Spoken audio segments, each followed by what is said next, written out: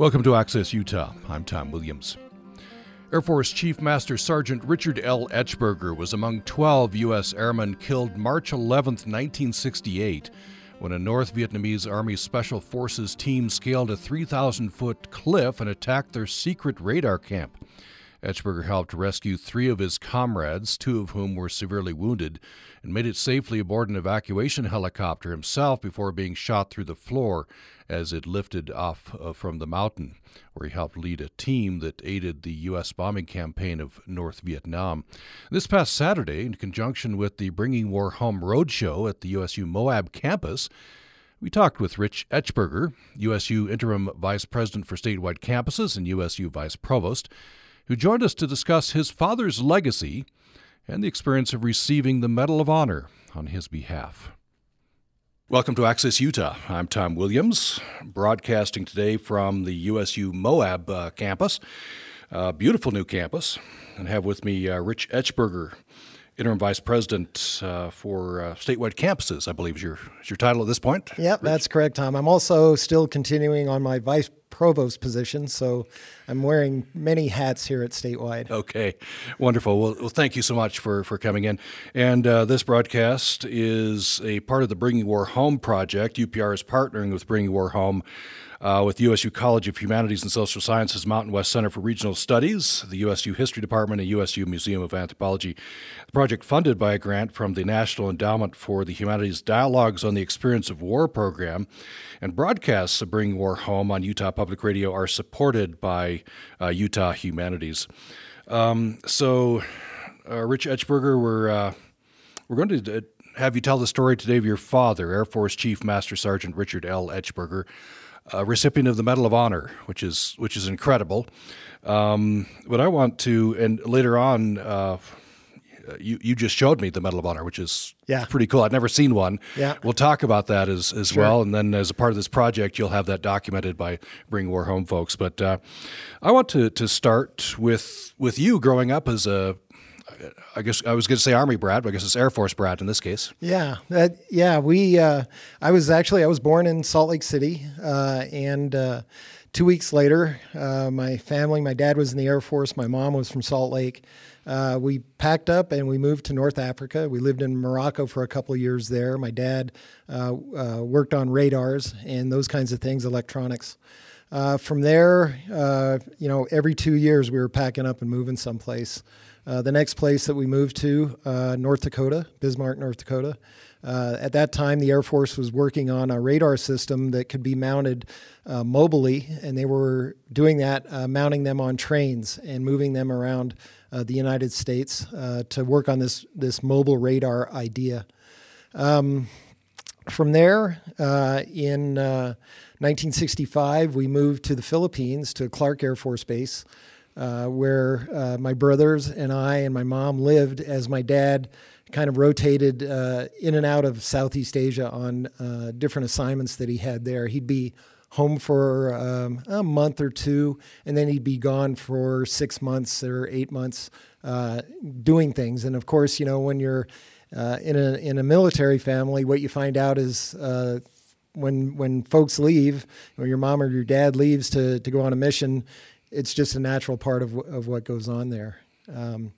1967, we left the Philippines and we moved to Illinois, to Chanute Air Force Base in Illinois.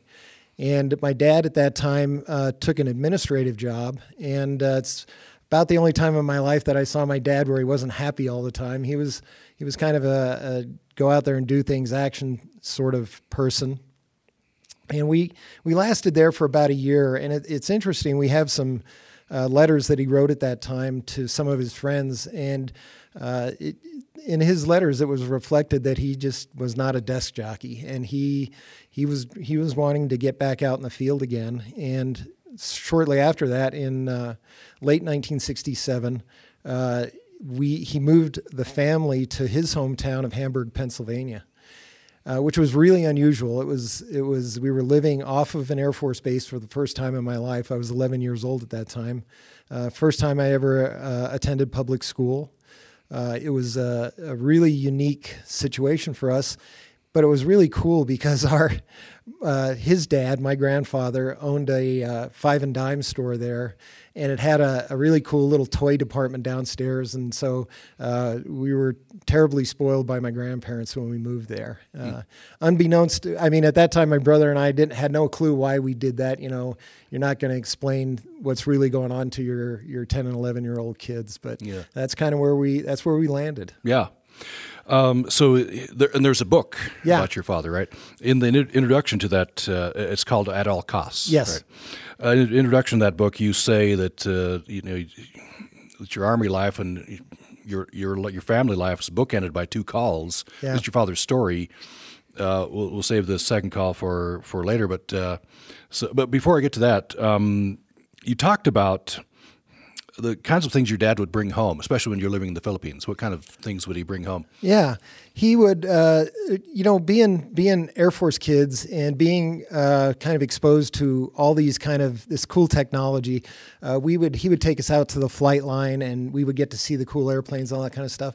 But he was always bringing home neat things, whether it was like an inflatable mattress or like a cool hat, like a fatigue hat, or in the Philippines, a lot of times because there was fighting there, you could go out in the field and you could find things out there that were left over, a canteen maybe or something like that. So we always had cool young kids stuff that he would bring along from other places. The other things that he would bring along home is when he would visit Thailand. A lot of the time he would base out of Thailand, even though we were in the Philippines. He would bring home different kind of artifacts, art. He would bring a lot of art home. He would bring home jewelry for my mother. Just anything like that was really, and he had done this before in Africa, and they had done a lot of collecting from these various cultures that we had been in. So there was kind of this mix of cultural type stuff that we still have a lot of it around our house. And then there's the military stuff that I don't have a lot of that left over, of course, because some of that was kid stuff, but he was still collecting those kind of things. Tell me a bit about your mother. She was, I guess, supportive Air Force wife? Yeah. They met at a restaurant in Salt Lake City called Hijinks, where Dad would stop for a donut every morning on his way over to the airport. He worked at the airport in Salt Lake.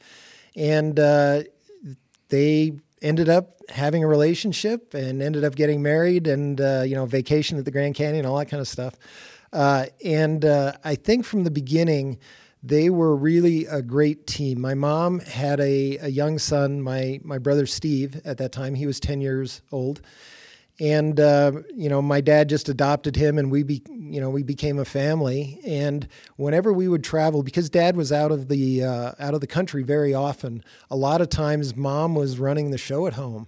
And the kind of military family I grew up in was the kind where you said yes sir, no sir, yes ma'am, no ma'am.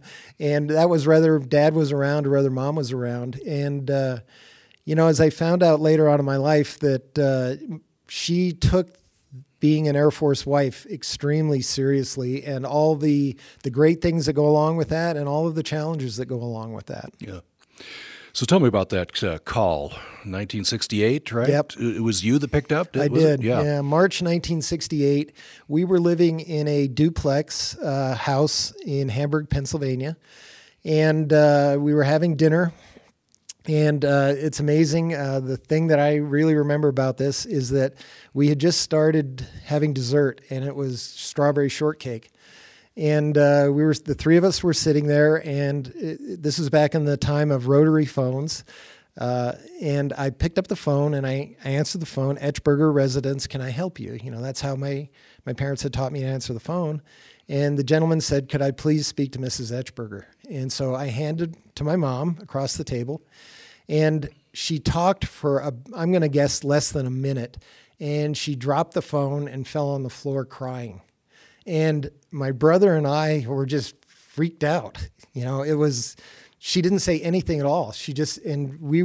I took off running because it was a duplex that was connected through the basement. I ran down the basement steps, up the other side, banged on the door for the neighbors and brought them back. And when they came back, then my mom was sobbing and said that Dad had been killed. Yeah, that's incredible change, right, for the family. Tragic. You reflect in the introduction to the book that I mentioned. You say you wonder how your life would have been different if not for that call. Yeah. It. I at that time was thinking, I was growing up in a military family, and I really admired what was going on. I loved the whole aspect of my dad serving in the military. I saw myself potentially someday going to the Air Force Academy, something like that. And I don't want to say it happened in a snap of the fingers, but that all changed very quickly at that time. It just was it was not attractive. That was not something that was attractive anymore. Certainly living through that time, as folks who lived through that time, we had nowhere near the respect that we have now for our soldiers at that time. It was a very difficult situation to grow up in, and certainly from my dad's side, but also seeing what was going on in America was very difficult. Mm-hmm. Did your dad experience any of that? Because we have a dark history there of not welcoming home the veterans. Yeah, and I have to say no, and at the same time, it was because I think we lived so much on Air Force bases. We were always on bases. I do recall coming home that first being in public school. It wasn't so much about the military at that time. It was more about when we lived on Air Force bases. It was diversity of people, of races, of religions. It was just a natural thing on a military base. And when I came home to that first time living off base and going to school off base, that was the first time I got a bloody nose because I was hanging out with the wrong people. And certain groups in fifth grade, of all things, didn't think that was a good idea. So that was a real eye opener for me to see what America was like as opposed to an American Air Force base. Mm-hmm. So, what did your father do ordinarily in the Air Force? What was his job? Yeah, he was in charge of. He was a chief master sergeant, so he was kind of the interface between the commander for his group, the captain for his group, and the men who were doing the work. So they would set up these radar bases, these mobile radar bases. They would fly all the equipment to some site, set up all the equipment, and then they would start. Their role was to guide aircraft into drop bombs. And so they practiced that around the United States. As I mentioned earlier, they put them on these railroad cars, but they could just as easily fly them in with helicopters, all of this equipment. And so they would get these set up. He would be working with the folks that set it up, but then he would be in charge of running these missions to guide these airplanes into to where they were going to drop their bombs. Mm. So you get this phone call. Your life changes, informing your mother and you that your father's been killed. At that point, what did you know? What did you understand? Yeah. Well, and I think to just explore that call a little bit more, my mom said, she kept saying over and over again after she said he'd been killed, she said, they told me they would never call on the phone if something happened, that someone would come to the house. And in fact, the next day, someone did come to the house. An Air Force major and a chaplain came to the house the next day. And of course, at that time, my dad's parents were also involved in the situation at that time. But I think with the next things that happened there that I can remember, between the time that his body made it back from Southeast Asia to Hamburg, Pennsylvania, the newspaper ran a story, the local newspaper, that said that he had been killed in a helicopter crash. And we still have a copy of that newspaper article, and that's what my mother told us then. She said that they had been somewhere and there was a helicopter crash. And so at that point, I was, of course, still traumatized, but to me, a helicopter crash is kind of similar to a car crash. It happens kind of thing. And I was sad that my dad was gone, but as an 11-year-old kid, mostly what I was thinking there was that I was going to miss growing up with my dad. Yeah, I mean, you think about what you lost there. So a lot more happened out there than you knew at the time, right? Yeah. How did that information begin to trickle out?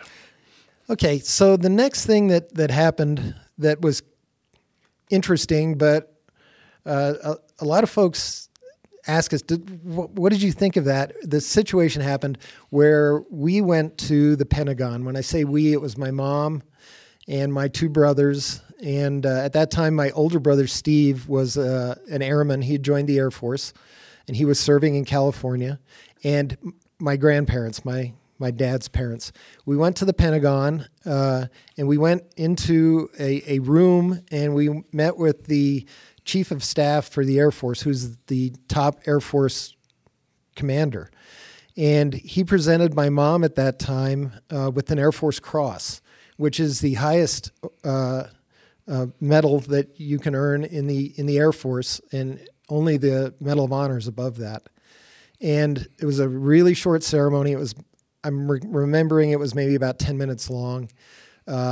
We have some photographs for that. And then we went home, and my mom took the medal and the Air Force Cross, and she wrapped it up in a blanket, and she put it in the back of her closet. And she never told anybody. She never, from that point on, never talked about that again in my life till she died in many, many years later. She never mentioned that.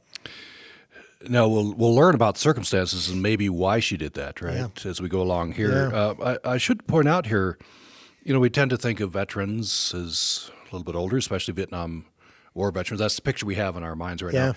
Your dad was in his 30s, I think, when he got killed. Yeah, he was 35 years old. He was, because he joined the Air Force right out of high school, and he was within 2 years of retirement. So he had already, because we can now look at the letters that he had sent to other people, he was planning to, when he was done with this mission, he was planning to try to get to Europe for 2 years and then retire after that and head back home again, back to Hamburg. Yeah. Now, I guess what we did learn, what we know now is he was officially, quote unquote, in the civilian, right? Yep. At that point, because they were in Laos, right? Yep, that's correct. Yeah.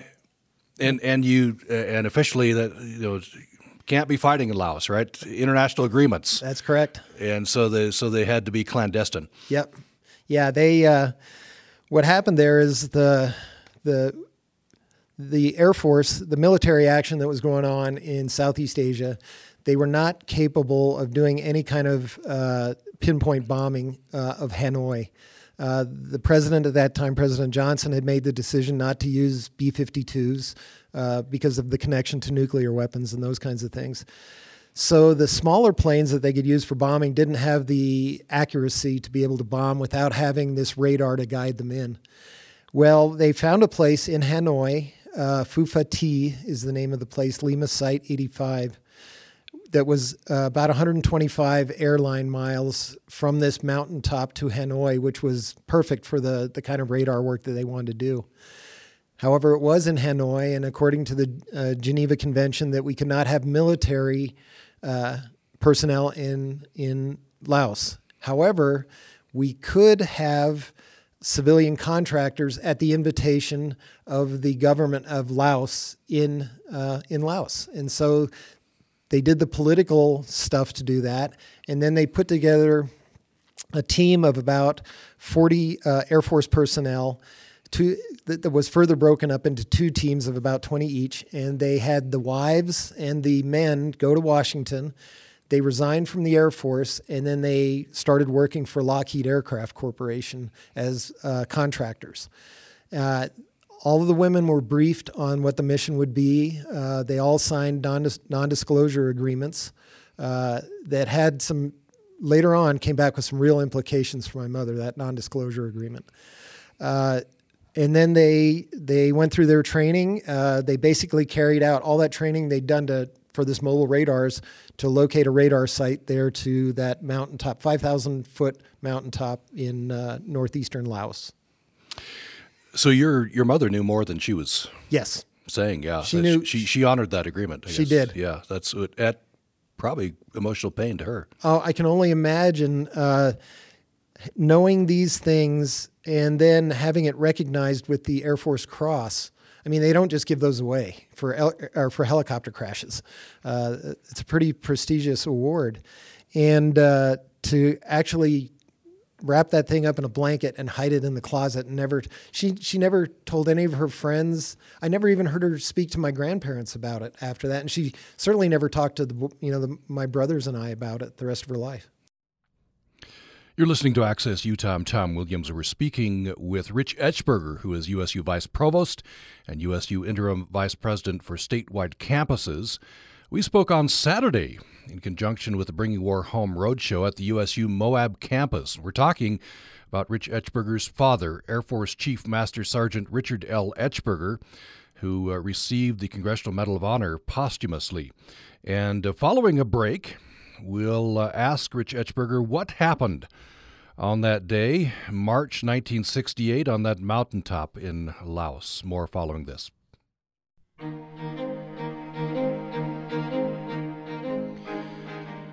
Thanks for listening to Access Utah. I'm Tom Williams. This past Saturday, in conjunction with the Bringing War Home Roadshow at the USU Moab Campus, we talked with Rich Etchberger, USU Interim Vice President for statewide campuses, USU Vice Provost. He joined us there at the Moab campus to discuss his father's legacy and receiving the Medal of Honor on behalf of his father. Utah Public Radio is partnering for the Bringing War Home project with the USU College of Humanities and Social Sciences Mountain West Center for Regional Studies, the USU History Department, and the USU Museum of Anthropology. This project is funded by a grant from the National Endowment for the Humanities Dialogues on the Experience of War program, and broadcasts of Bringing War Home on Utah Public Radio are supported by Utah Humanities. So tell us what happened on that. This is March 11, 1968, right? Yeah. You're on that mountaintop. The North Vietnamese, this was secret, but they pinpointed. Yeah. This is where the installation is. And of course, they're going to want to take it out. Yeah. The what we know, because we've also been able to, over the years, we've been able to see some of the declassified documents from the Vietnamese, North Vietnamese army. We know what they were thinking. And when the bombing all of a sudden became more intense and it became more accurate, and that coincides with this new radar installation on top of a mountain, they put two and two together pretty quick. And they massed about 1,500 Vietnamese army folks at the bottom of these cliffs. And the defense of the cliffs of the base was going to be no one can climb these cliffs to get up there. And at that time, there was about 20 personnel operating the radar at any one time.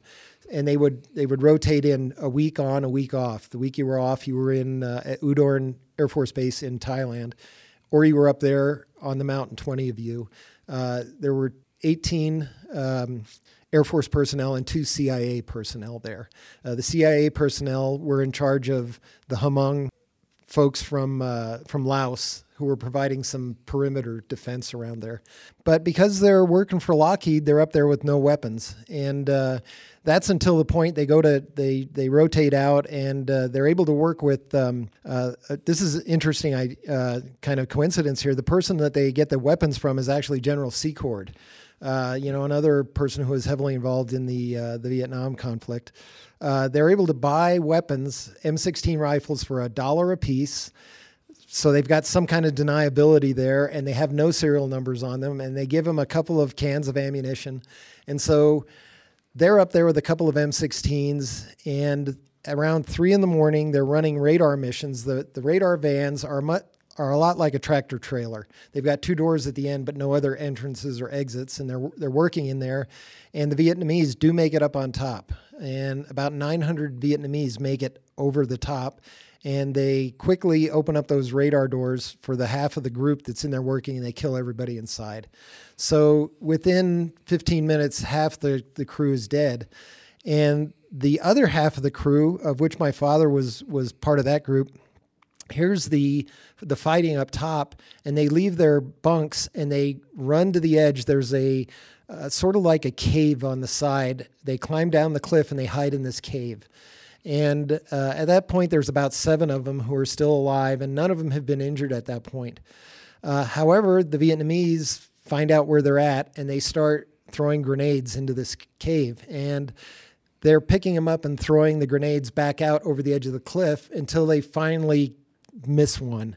And one of them blows up, and it kills 3 of the people in there, 3 other people. So there's now 4 people alive, and everybody but my dad at that point had been wounded pretty heavily. And at that time, the attack started about 3 in the morning, and this goes on just about until daylight.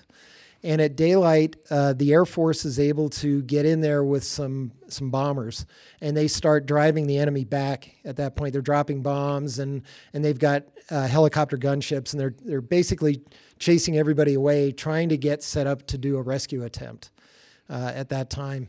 And so CIA comes flying in, Air America comes in with a helicopter, and because the Air Force helicopters were fighting off the Vietnamese, the CIA came in and they had a hoist, the kind of hoist you see with the wire going down, and they dropped that wire down, and my dad starts loading people on, and he gets 2 of them loaded up there, gets the 3rd one loaded on there, and then he gets on at the very end. He starts going up, and unbeknownst to anybody, another Air Force guy had hidden in the bushes, and he'd actually laid there and played dead, and he had been shot in the leg, and he jumps up and starts to try to run over, and so my dad goes back down again. He's almost in the helicopter, goes back down again, picks him up, and the 2 of them get on and go up.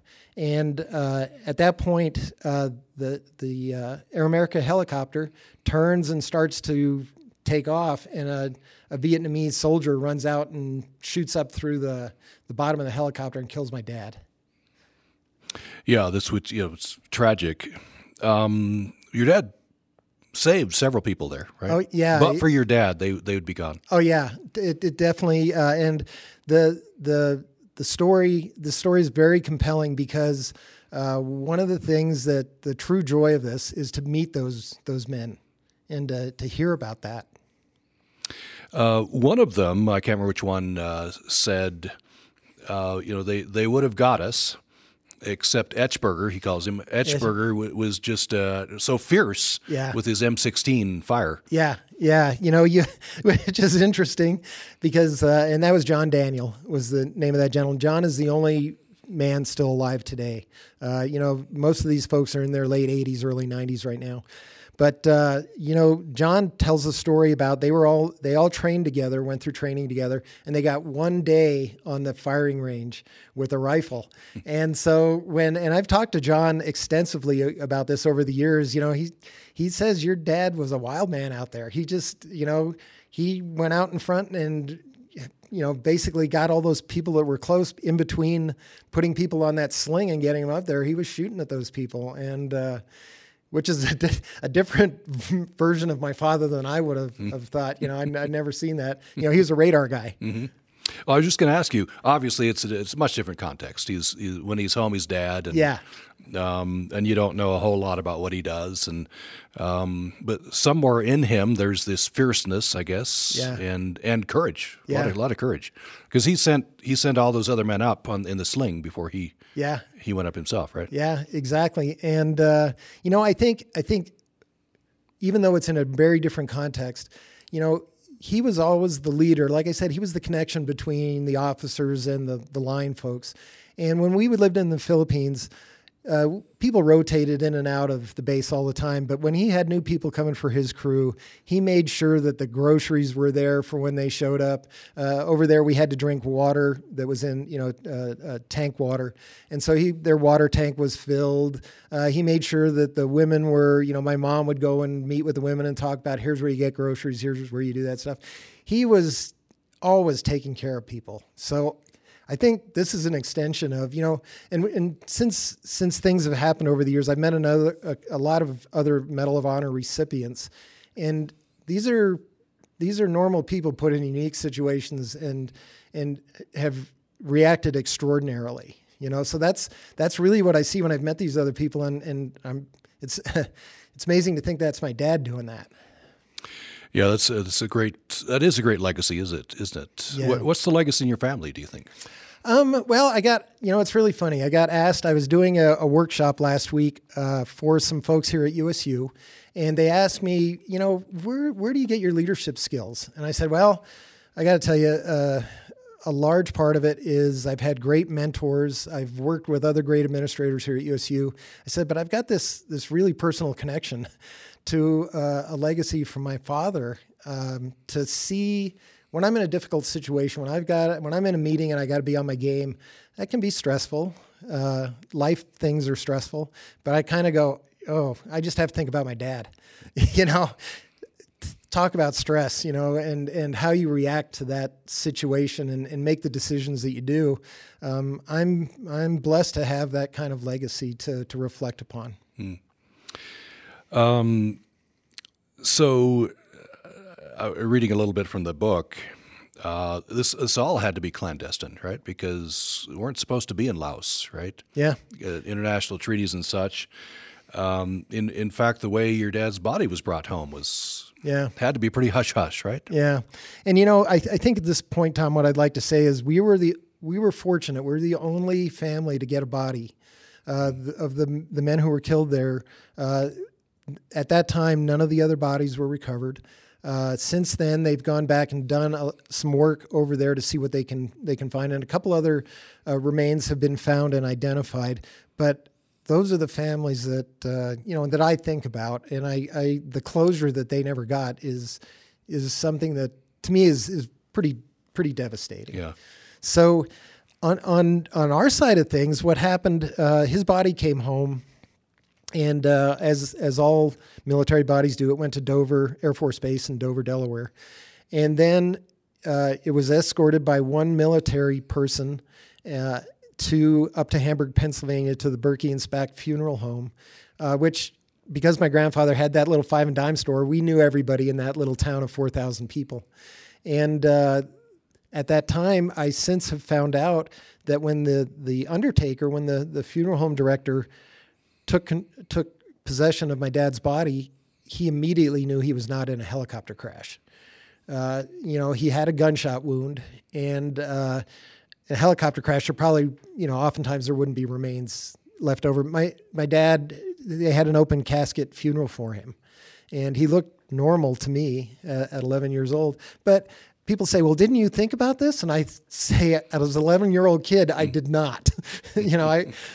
Since then, thinking back on these things, there were a lot of flags, I guess, there, a lot of signs that things were not as they seemed. Yeah. I keep going back to your mother, who knew more than she could ever say. Yeah. Yeah. So, you're 11 years old. You go forward. The family goes forward the best they can. Did receive this top Air Force medal, which your mother wrapped in a blanket and put in the back of the closet, right? Tell me a little bit about that journey to your father getting the Medal of Honor. Well, I think the next thing, life goes on for me. I go to college, I go to grad school, I get a job here at Utah State University as a professor up in the Uinta Basin. My wife and I, Leanna, are living up there in Vernal. And one night, the phone rings, and it's this gentleman says, "Are you Richard Etchberger, the son of Richard L. Etchberger from the Air Force?" And I said, "Give me your phone number, I'll call you back." I was a little skeptical, and I called him back, and the person was Tim Castle. Tim was a CIA officer, and he also was at the University of Alabama. And through his CIA connections, he knew when this mission was declassified by the Air Force and by the CIA, and he started to write a book about that. And he wanted to, at that time he said, "What do you know about your dad?" I said, "My dad died in a helicopter crash." And he said, "Do you want to know the real story?"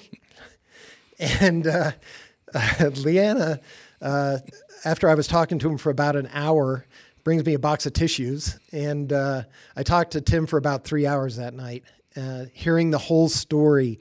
And after that, he FedExed me a copy of the manuscript. And at that time, whatever age I was at that time, 38 years old, having for almost 30 years believed it was a helicopter crash. It was a very, I don't want to say challenging, but it was emotionally challenging to have that, to learn those kinds of things. Yeah, so then I guess you rethink everything, right? Yeah, you totally do, because and at that time this is one of the things, the really sad coincidence. My wife and I get married in August of 1994, and my mom dies of a heart attack about 6 weeks later. So about a year before Tim Castle kind of tells the family what happened, my mom passes away. And she passes away without ever talking to the boys, her three sons, about what really happened over there. And certainly we can't know exactly everything that she knew, but we're fairly confident that she knew and had talked to the men that had been saved, because we now have talked to them. Yeah. And so, but she carries that mission of the Air Force wife to her grave. Yeah, it's an indication of how seriously she took that, right? Yeah. Exactly. What about the men that your dad saved? I guess they knew what happened, but they had to be careful about that as well. Yeah, and it's interesting because we've had the opportunity to talk to not all of them. Some of them passed away before we were able to talk to them. But John Daniel has been a really close friend of the family, remains a great friend of the family. To be able to talk to him when they had all recovered from their wounds, they were put right back on active duty. I mean, and John talks about, they didn't go back to Southeast Asia again, but they were put on other radar assignments here around the United States. And he said, he's had trouble thinking about those times over the rest of his life. But he said, you know what? It was just like I went back to doing my job again. And then I retired from the Air Force and I went on and I had a career. I had kids, I had grandkids. When we talked to him about that night and about the mission, he's very emotional, and it, as you might imagine, it's been difficult for those times. Must be a sense of relief and release for him, right, and the others to be able to talk about it now. Yeah. I and we get to see him. There's occasionally ceremonies, or we'll go and talk at Air Force bases and things like that, and John will be part of those events, and he said in the past, what do you guys think of this? I mean, your dad saved all of us, but then he died. And I said, John, you've got a family, you've got grandkids. None of that would exist. So I'm just happy that there is, again, that's part of the legacy of this whole thing. Yeah. There's another one of the men that your dad saved, Stanley Sliz. Stan Sliz was the captain, yes. He says, this is his quote, I think he was talking to, I can't remember, CNN or somebody. He says, I live with it every day. It haunts me. Yeah. Stan, one of the things I think that's really important here is we lived and with all of our kids together. Stan's son, Matt, was, I was in first, second, third, fourth, fifth grade with him. We socialized. We had picnics together. This whole group of airmen traveled around together for years. This was our family. And, I know Stan was wounded very seriously and was unconscious during most of what happened up there on the mountain. And then he basically woke up in Thailand and, knew nothing of what had gone on.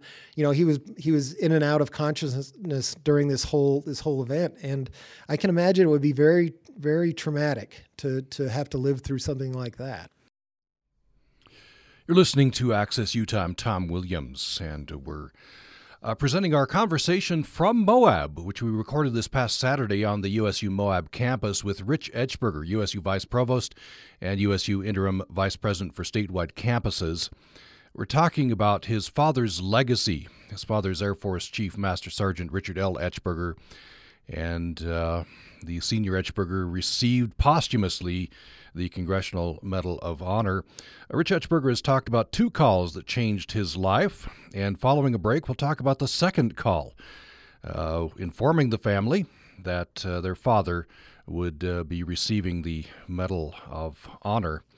We'll have more of a conversation following this break. You're listening to Access Utah. I'm Tom Williams. This past Saturday, I was in Moab in conjunction with the Bringing War Home Roadshow, and that took place at the USU Moab Campus. And while I was there, I talked with Rich Etchberger, USU Vice Provost and USU Interim Vice President for statewide campuses. He joined me to discuss his father's legacy and receiving the Medal of Honor on his father's behalf. Utah Public Radio is partnering for the Bringing War Home project with USU College of Humanities and Social Sciences, Mountain West Center for Regional Studies, the USU History Department, and USU Museum of Anthropology. This project is funded by a grant from the National Endowment for the Humanities Dialogues on the Experience of War program, and broadcasts of Bringing War Home on Utah Public Radio are supported by Utah Humanities. So you mentioned two calls. Yeah. Changed your life. The second call, I think your brother took. Yep. Right, informing him. Then I imagine he informed you. Dad's going to get the Medal of Honor. Yeah, in July of 2010, Leanna and I, my wife Leanna and I, are on vacation over in Colorado, escaping from the internet and Wi-Fi and everything else. We'd been at the cabin for a week or so, and eventually we had to come back into town to get provisions. And so we got to the point, and everybody's been there, where your cell phone gets service again, and mine just blows up with text messages.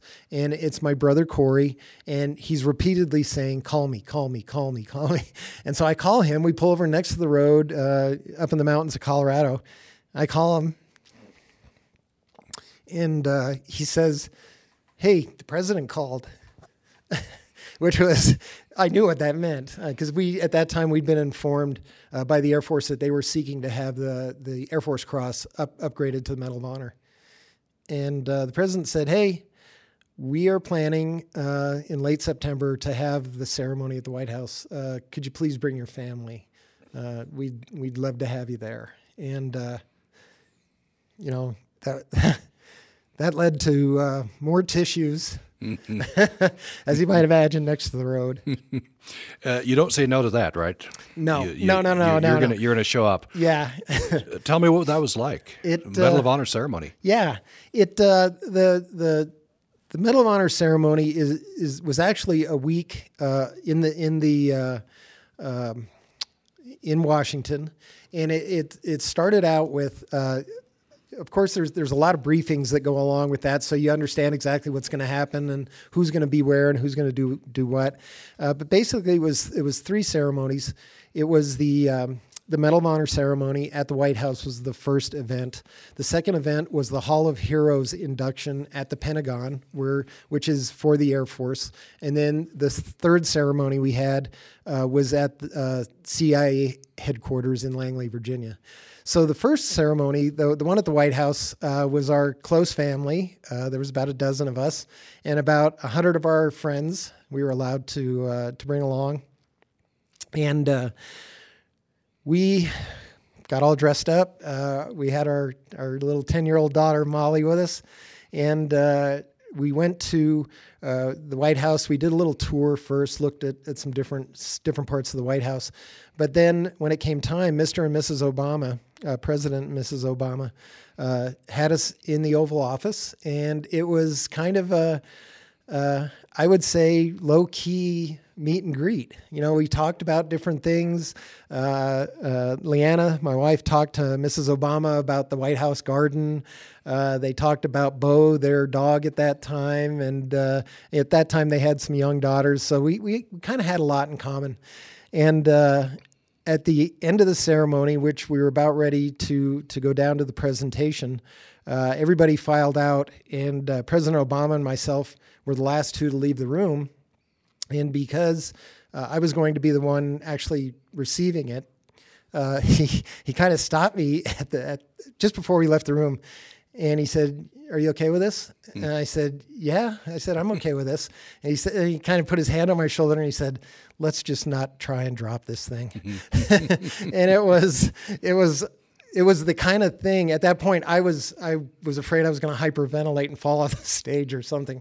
And I kind of looked at him and he laughed, and off we walked and into this room that was filled with hundreds of cameras and reporters and former recipients of the Medal of Honor and enough generals that I didn't know there were that many. And then, of course, on the other side of the room was all of our family was over there. And we walked up on the stage. The president walked up there, introduced us, and we walked up on the stage, and he gave us each a big hug. And then the ceremony started. Well, it's amazing. Well, this project, Bring War Home, is centered around objects. Yeah. And you have your dad's Medal of Honor. I wonder if you could you get that and describe it for us? Yeah. Would you like me to get it right now? Yeah. Leanna, could you grab that out of the box there? This the interesting thing is, the Medal of Honor is there's been not quite 4,000 Medal of Honors awarded since the Civil War. For the Air Force, this is very interesting because there's only 19 that have been awarded. And prior to my father, there had only been 18 Medals of Honor awarded for the Air Force. And so this is, as you might imagine, there we go. As you might imagine, this for the Air Force was an extreme honor to have one of their own to be presented with this award. So just describe it a little bit here. It's in a beautiful wooden case with glass. Now you've opened it here, and so the I guess the neck part is in blue. Yep. Right, and that's known as Medal of Honor Blue. Medal of Honor Blue, yeah. It has several stars in the center where the medal hangs down from it. Right. Yep. In white. Then the medal itself. Describe the medal itself for me. The medals of honor are different for each of the services. The Air Force Medal of Honor is the largest of all the services. It's a gold star that has Lady Liberty in the center of it, and above that it's got the eagle and the word valor on it, and it's a very, very impressive award. Yeah. So maybe to close here, what's the legacy now? I mean, you had everything changed, I think, with the information about how your dad died, his heroism, right? Now the Medal of Honor. Yeah. There's a couple of questions that people often ask me, and do you feel like something was stolen from you for not knowing for almost 30 years? Do you feel like something was stolen from you? And my response to that is, look, I can't change what happened. I'm a forward-looking person. My brothers and I put our heads together and we came up with this idea that let's try and make something really positive out of this. And so, Tom, I think you might know that we formed a foundation, the Chief Etchberger Foundation, and our whole attempt to make something really positive out of Dad's legacy is to travel around to Air Force bases around the world, to make presentations about what it was like to live in a supportive Air Force family, to let these young folks that are serving our country understand that there is support out there for them through some of the most difficult jobs that we have folks to do to protect our freedoms. That the Air Force, even though they have secrecy plays a part in many things in life, but that at the same time that there are people out there who care about you, and that to share this story of Dad's bravery and his heroism, and also our mom's side of the story, to show that with a team like that things are possible, that you can do extraordinary things. So you got the foundation. I know there's a Netflix series, right, on Medal of Honor recipients. Your dad has an episode now. Yeah. And that was very interesting. We got to work with the folks at Netflix on his. They came to us and they wanted to know what the story we would like to see told, and of course that included the part of the story about our mom and her contribution to this whole thing. They were so interested in the deal or in the details of my dad's life. My dad was left-handed, and so he wore his wristwatch on his right arm, and he wore it with the face on the inside. Mm-hmm. And if you look at him in the Netflix episode, he is wearing his wristwatch with the face in on his right-hand wrist. He shoots the gun left-handed. My mom was a redhead, and there's all those really cool details that are part of that. I will have to tell you this, Tom. When that came out, I couldn't watch it. Just too close. Too close, and I think when you've got this whole long time period of helicopter crash, and then all of a sudden you hear, what's in your mind is a little different than actually seeing what this might have been. The episode is very well done. It's very accurate as to what happens during the time up there, and it's for myself. It was very emotional to try to watch that. Seems like there's a very important element of this epitomized in I think there's an award, non-commissioned officers training school. Yep. There's an award given annually in your father's name. Yep. They're around the Air Force bases. The enlisted leadership schools are named after. They're the Etchberger Leadership Schools. And the team award that is given at these leadership trainings is the Etchberger Team Award, and it's very different because it's the only team award that's given. There's a lot of individual awards given during these trainings, but the Etchberger Award is a team award, and very much recognizing that idea of that. Certainly, there's leadership structure, but they're all out there together, looking out for each other, and that. Again, when you have that kind of teamwork, that things are possible. So your dad wasn't an enlisted man, right? Yes, he was enlisted, and rose to be a leader, non-commissioned officer. Yep. I don't know if you ever talked about that or what he felt about that. Yeah, I think the thing let me give you just an example there of he was a senior chief master sergeant, which is the highest rank you can get as an enlisted Air Force personnel. What he would do, he led more by example. What he would do at Christmas time and at Thanksgiving, no matter where we lived, he would go to, for example, in the Philippines, he would go to the hospital and he would find somebody who had been wounded in battle somewhere, and it didn't matter what service you were in. He would bring them home so they could have a family dinner with us.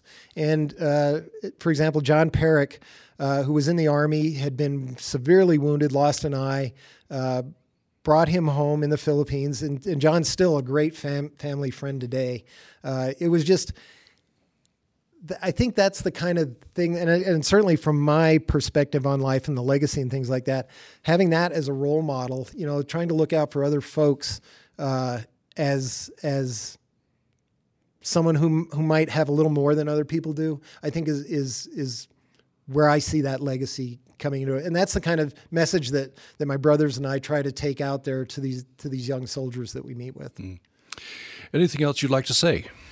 Tom, I I appreciate this opportunity to kind of share my dad's story. And again, the bringing war home. I was so excited when Sue and Molly brought this to us, and I immediately one of the things that we're doing here at statewide campuses is we've been able to provide facilities for this throughout this really exciting initiative.